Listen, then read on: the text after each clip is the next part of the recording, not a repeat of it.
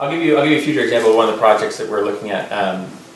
In New York City, there's an unprecedented amount of homelessness, right? It's just actually never been as bad in the last 40 years as it is right now.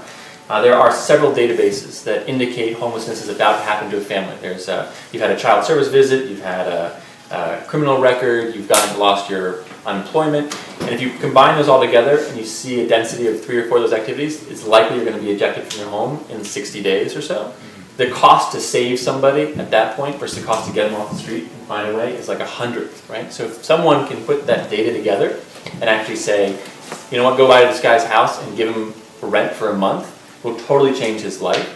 But it's just a matter of doing that sort of evil stuff that some companies do, but for the purpose of actually helping people out, right? And the same thing happens, it's a little more grotesque, which is why I don't use it as an example, but there are those similar parallels in human slavery, right? Like once you connect the data of trafficking on border lines, criminal records and prosecutions in state nearbys, it helps better inform the losing country that's losing population to slavery, how much is actually happening. It helps them.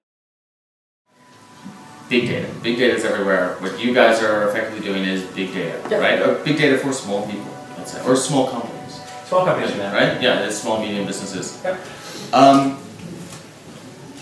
My question is, has big data become the new kind of buzzword that now that Nate Silver can seemingly predict anything except for the Super Bowl?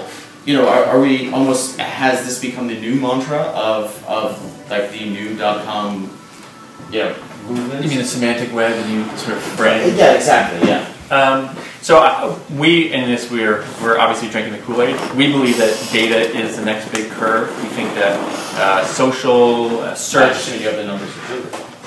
There are a lot of numbers to substantiate it, right? Like the human contribution information is multiplying. There's just more information around, and people are getting further and further detached. And we started this company. We looked at enterprise companies as well as individual companies. The enterprises that are using data are terrifying, right? They're finding out when you run out of calories in your body to stick you with bad food. They're mapping when we're going to go to war by watching the tweet streams out of military bases. They're doing all sorts of really wacky April stuff. April 2015. Yeah. So I think that our hope is that we can take that big issue and make it something that humans can start to leverage, right? So take big data and make it something that's almost consumer-oriented, small businesses to start with. But it is going to be a big category. The term big data sucks because it's almost like framing a problem. It's like, oh, it's a big problem. That's not really a useful term for it. But the idea behind it is real.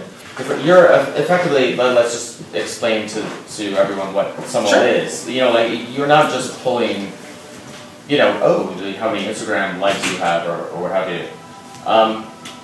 Tell me how this works for the average small business or medium-sized business. So for our customers, we don't require an engineering process or a degree in mathematics to make sense of it. So a customer comes in, say they're an average store, they link in their Braintree or Authorize or Shopify account. So the big first win for them is to actually see the data that's sitting in a cloud somewhere that they've created, they don't have access to. Right? Our discovery is once you talk to those services through their APIs, they're only presenting 5–10% of the data back to the customer. So we give them a really cool experience to see the data. And then we allow them to put other data sets against it and start to make comparisons. So in a way, we're small data in how those individual customers can see it. We have an ungodly amount of data in our environment now. We've been in a very fast growth trajectory. We have 250 billion visits. So if you think how many unique visits the sites have, we're managing 250 billion of them right now across all our customers, and billions of dollars in revenue, tens of billions of social likes and whatnot. It's become a very big cloud, and we're starting to see patterns across all customers that we can start to push back to customers and inside of their own customers. Are people effectively creating their own meaning out of these numbers then? I don't think so. I actually think that people are more detached from your data than, at least that's been our experience, right? They get a gut feel, I'm selling more, inventory is moving, or I have a lot of people on my site. They really don't see any of those correlations. And watching spikes, they don't have to be giant spikes, but even little spikes, a day spike, and seeing what was that tied through is really valuable. And it's kind of the level that people are starting to get hold of, right? The deeper stuff's to come for all of us. Right. You can optimize your own life if you see your own data. It's real, right? And much less the business, everything else. It just needs enough actual fuel to work. So everything's data, right? At least that's our perspective. The whole world is just information and data. Well, but there's also wrong data, right? Yeah. Okay. Yeah. Tons of it. And in these kind of industries, it's really hard, or issues, it's hard to actually get to the accurate data. But what we want to do is, each of these individual nonprofits, and we've spoken to most of them in this category, and there's some amazing groups out there, but they're looking at one isolated aspect, right? They're looking at a child slavery in a single country. They're trying to affect one thing, and very few people are taking an overall view of an issue and trying to broadcast out what that looks like. So our mission for the foundation at the front was just to use the same DNA that we have in the startup, the idea of taking really senior folks who are being in startup culture and applying data methodology to the nonprofit world and looking at different issues and trying to illuminate them. This is sort of our first throw the hat into the ring, so to speak. Sure. And now, how has that illuminated both, your non-charitable work and then obviously when you're pursuing this in the future, how has it changed what you anticipated it was going to be? So it doesn't do much for the .com side of it, except that it's been surprisingly good for recruiting. Right? So the fact that we have such a cultural bent to us, it's so hard. When people come in, we offer them shares and they have to give back 1,000 shares or 10%, whatever the equation is, into the nonprofit, and that sort of pre-qualifies a certain kind of human. So there's like a tithing element. Yeah, there is. There's a tie Mormon to church. Right. Mormon.org. It's a scary kind of way of putting it, for sure. I won't use that in the future. But I won't call you Mitt. Yeah. Thanks. Yeah, so it's been good for the business in that perspective, but we think that data itself is something that's changing, the landscape is changing, and we think that energy, trying to do directed good, is really powerful right now. So now, so using that as an example, like this issue of human trafficking, were you actually able to gain insights by kind of aggregating all this data, by actually crunching all these numbers? Were you actually able to gain insight into, or new insights that different people who are invested in parochial issues, like in Thailand alone or something like that, were not able to gain? Yeah, so we came up with a few numbers that are being used by the other organizations now. We found things that were just data relations that people hadn't really expressed. So a cow is worth 5 times the value of a human in most places in Africa. The trafficker makes 3 times the amount of money that the parents who sell slaves do in China or in Asia. So a lot of people didn't look at the data across borders and understand the equation by which discounts and stuff are working. So, but most of the work we've done is to give back our data to the nonprofits that helped us supply it. And then we tried to, and have some success. We had 400 hits in the last few days just from a lot of media sources on our infographic. The idea was to say, here's a relative state of what's happening. That's just our first topic, though. Our hope is to grapple a lot of other things and do the same kind of illumination. Absolutely. Fantastic. So now let's dive into Dane. That's so much better than than human trafficking? Okay. It's not that dark. I didn't think so. So now, tell me about SenseNet, which you founded. I know we're going back to 18, when you were 18. Yep. So what is that? 4 years ago. Nice. Sorry, I apologize. Founded when you were 18. And like it was a kind of a telecom move. Tell me about what that was. We were in the beginning of the whole internet. So before that, there was actually modems. There was BBSs. There was a software called First Class. I was very young. I was working I was lucky enough to run an ad agency, which I started earlier in my life. So I wanted to get out of that and actually get into technology.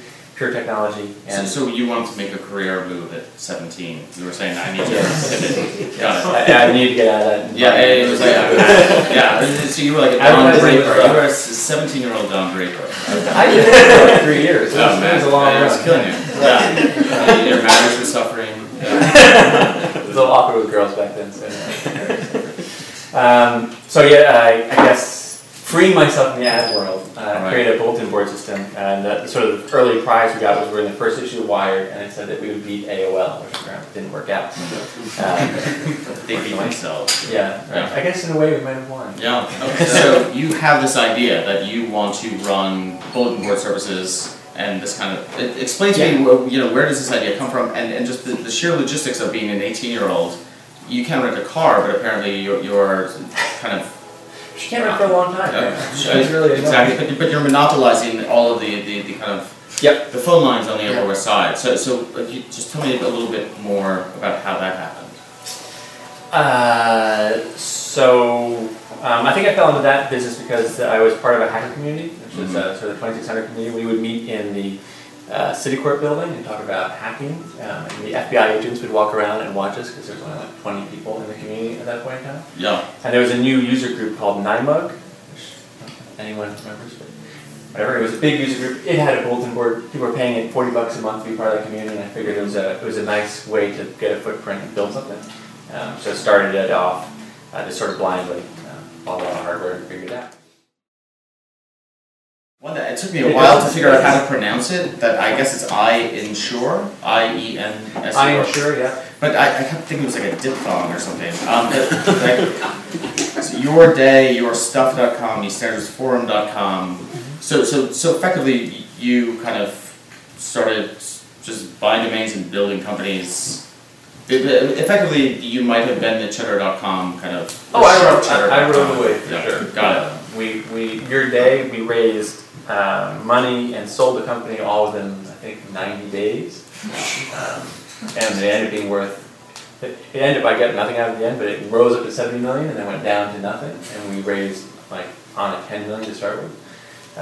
And it was very clever. We hired a supermodel, we put her in a nice tight t-shirt, and we put a calendar, which was the predecessor of the Google Calendar. We're like, everybody should use it, and that was... So you were like a GoDaddy of the Terra. Sorry. You build the guy up, you know, you can fuel him. So what was Your Day? I mean, for example, Your Day, what was that? Our main company at that time, SenseNet, had built the intranet, which was a term that's now gone. Tool set, and one of the components was a calendar system, so people could schedule themselves. So we made that a public service, which was before Google Calendar. And I thought that everybody would schedule their stuff online. Of course, it was way too early.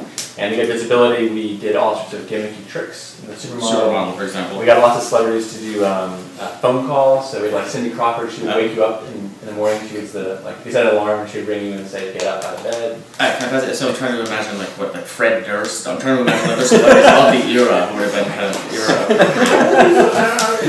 Well, I can remember Limp Bizkit.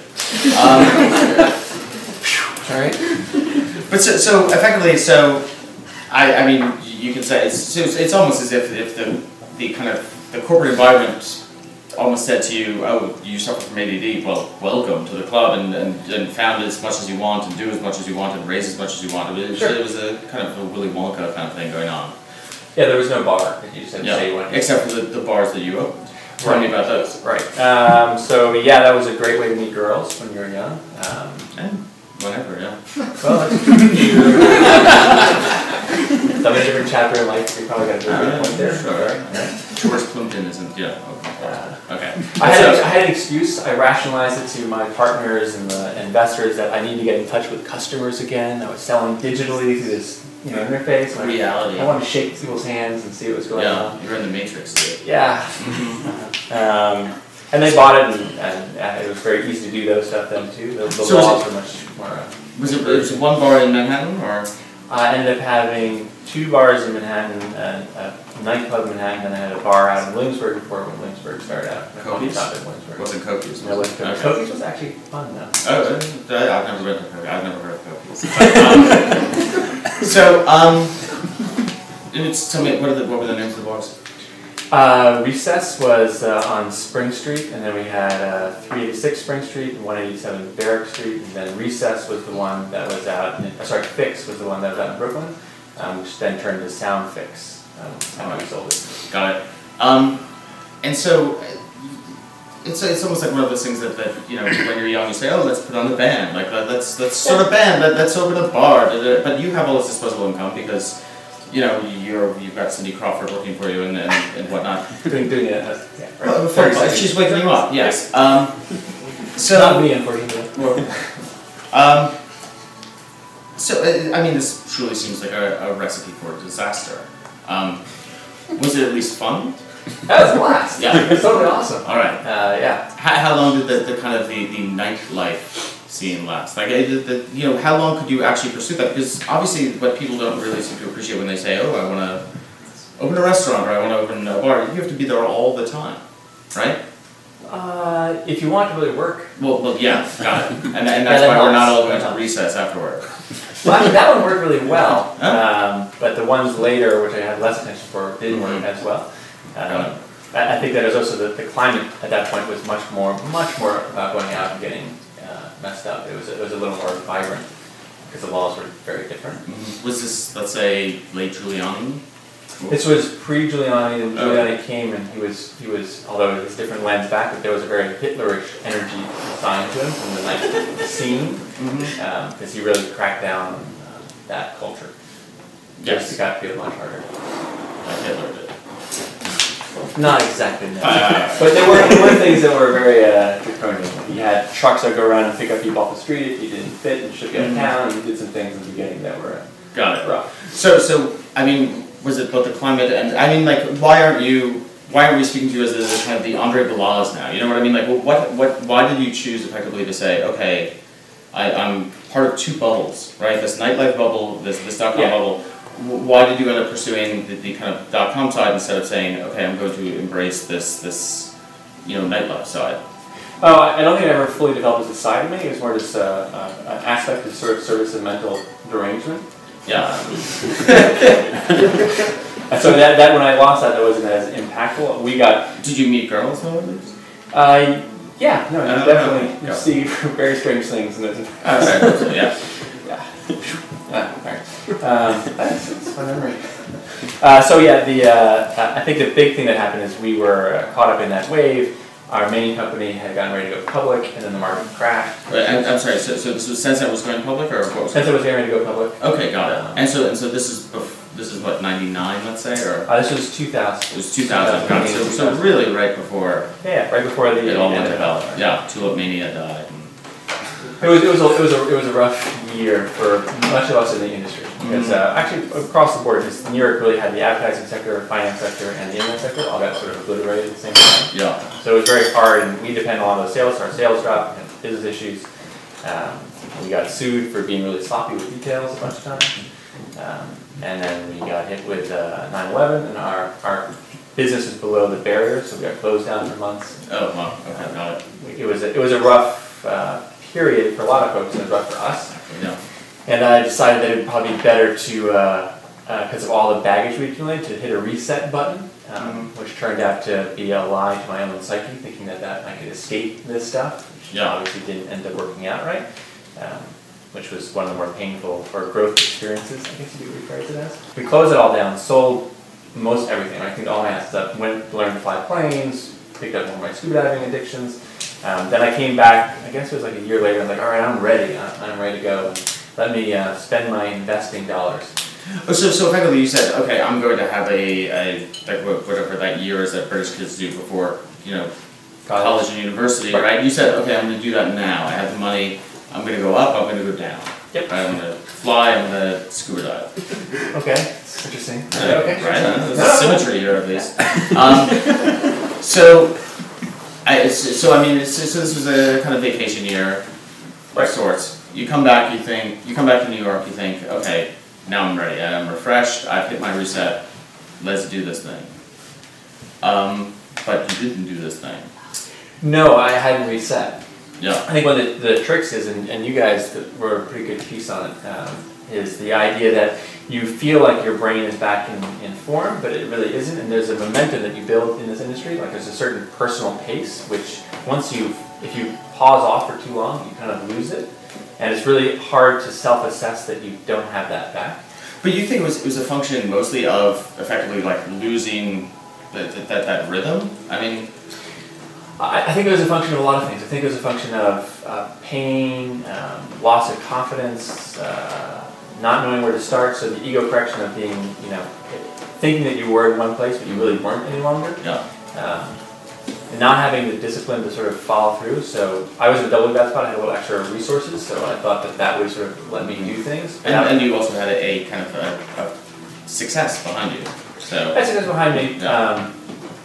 Sure. So, which was more of a baggage at that point, actually, when it became successful. When I actually got back out of it was when I decided just to roll up my sleeves and sweat again and become full operator again. Is how I got. So how long did these years in the wilderness last? I think it was about 3 to 4 years before I really started adding value to the world again. Really? And so now, I mean, in this time, you were in New York, you were trying to build companies? Is that what's going to, I mean, were you kind of... I started investing, which is really bad if you're an optimist. And an optimist with attention deficit disorder, I imagine. And without the ability to work, it's really combination. Yeah. It was basically just blowing money away, so that was not successful. And then I realized I wasn't successful, so I started trying to figure out how to get myself back into a successful frame of mind, which wasn't successful either. So I was like, oh, I'm going to start, I'll open it, that's when I open the bar. I'm going to do a bar. So it's almost like you were kind of mimicking like, the moves before that was like you were successful. I was mimicking the tapestry, not the actual moves. Like the moves before were working hard, you know, staying up all night, that kind of thing. The tapestry was all those stuff. So I bought into the tapestry and I bought the bar again and did all that kind of stuff. But not even having the same mental discipline and rigor then, none of those things worked as well. So they were all sucks. They did a benefit that they showed me how bad it was and that I could get my brain to speed up some because I was failing so miserably and the world was telling me I was a failure. But beyond that, I mean, you see people kind of failing for decades. You know, I have friends who've just been kind of like, oh, you're waiting for the breaking point and the breaking point never quite comes. You know what I mean? Where I feel like there has to be either an inner strength or an inner realization that says to you, okay, listen, this is not working. I got to pull back. I got to pull the reins. Was there a moment of realization? What was it that really changed things? I think it was the world, right? So we're really privileged in our industry that we fight against the universe. Like we try to change the very nature of the world. And it tells you very honestly if you're screwed or if you're not. If you end up in a corporate environment, it's so much easier to shadow your real impact. And money does the same thing. So when you're shielded by your own money, which is the trust fund baby issue, it's hard to really realize where you're failing. So it wasn't until I got those layers off myself and started to have the world tell me that I could not get enough people into a bar to drink, even when I put Mexican wrestlers down, I put girls out in the corner, and I did everything I could think of. It was still hard to make work, and that was because I just, I couldn't make the hard choices. I couldn't do the things that are tough that you need to do to make that work. And I was just sort of an internalization of why. This doesn't make me do in 20 minutes of my day and work really well. Why can't I do it now? And obviously, I was failing, and the world is good at telling you that. Most other things in the world don't tell you that well, so. Well, sure, but often people are not good at listening. I mean, what I'm wondering about is where was that moment where you said, okay, I'm taking a 180 here, I'm shutting all of this down, I'm approaching this in an entirely different way. I don't know if there's an actual moment. I think it was really just wearing yourself down to the point that you have to get towards some sort of bottom. Yeah.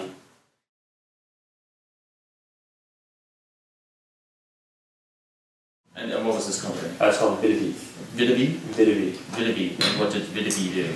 Vidavi was an early competitor to Brightcove. It was contemporary to YouTube. It was trying to do video compression at scale. Got it. And now, so suddenly you're kind of back in the trenches, back with full face, right? So, awesome. It was fantastic. Yes? Totally awesome. All right. And so now, how long were you doing this then? Like, it almost a kind of a rebirth. I just feel like there should be like a kind of like a rocky kind of montage.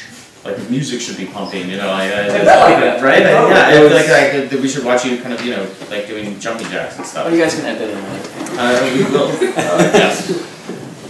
It was amazing. It was for me personally. It was finding that I actually had a native skill to work in this industry. I still love this industry. I have that actual native passion, and being able to fight on problems again and actually work and not telling people to do things was a huge moment for me. And what ended up happening, at least the psychological feeling I had, was that there was this new Dane, and I felt the shadow of the old person with this sort of like gap period. And I could feel the skills that I had that I thought I didn't have slowly seep back in. It was almost as if I was recombining, right? Like I was getting the best part. Dane is dawning.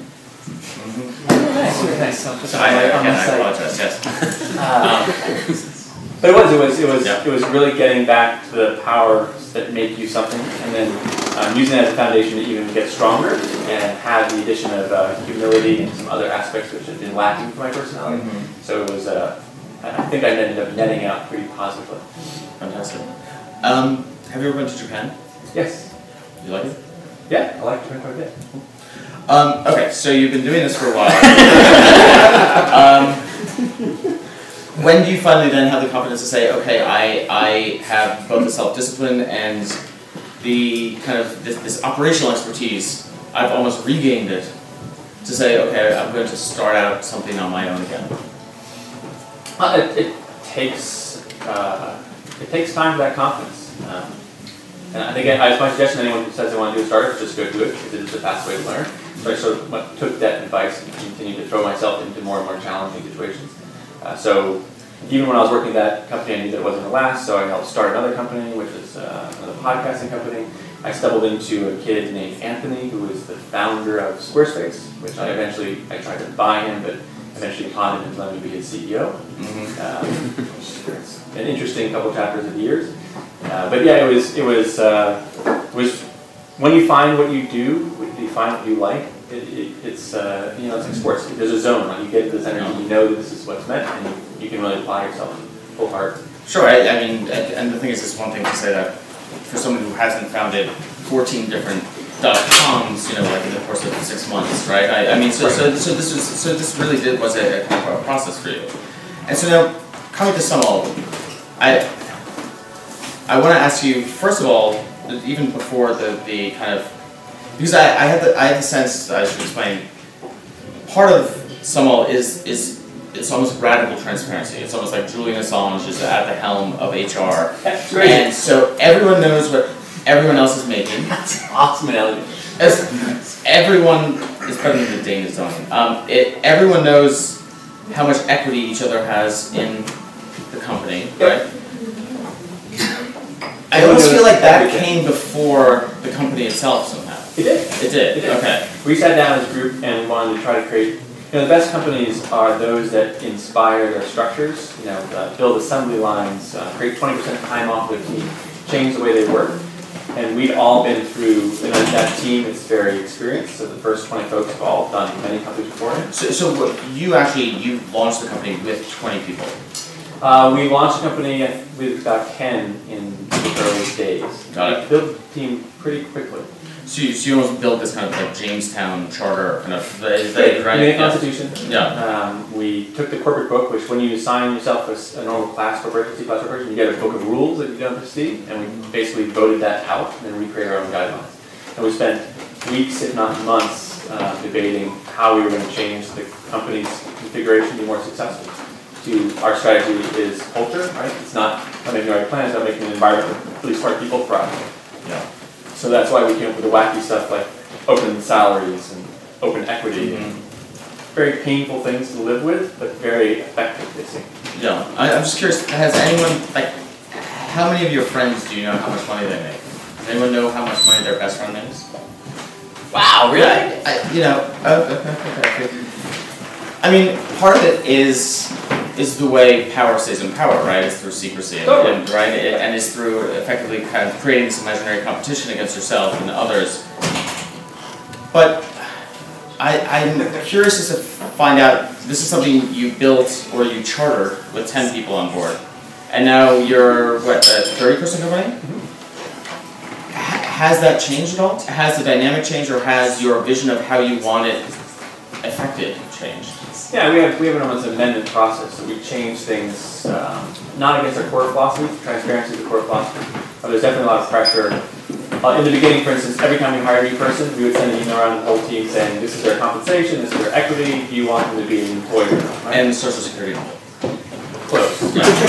This is a review, this is the team members we interviewed in the reviews. This is really? Okay, so an entire slate on this person.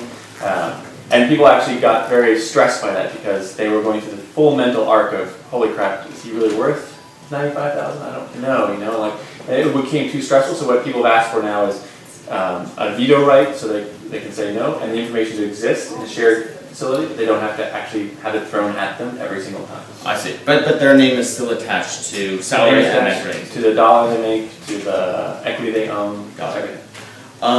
And I mean, obviously, this is something as new people sign on to SumAll, they're aware of this culture coming in. Yes, the first day they start, they get the whole sheet in front of them. But there still must be, there's almost I mean, that's something that sounds idyllic to me in the abstract, but I can't imagine just the reality of it, actually getting that sheet on the first day, that kind of thing. That's the one thing that actually kills, right? Because when you start another company, you don't know what anyone else is making, right? And you sit down and someone else starts and you notice they're actually good at negotiating. I'm really good at programming. So your mind goes, what are they making? Am I making as much as them? And then who decides what they're making? Oh, it's my boss, so I'm going to kiss his ass endlessly to get a higher salary. When you start with us, you see what everybody makes, right? So whose ass do you have to kiss to get one?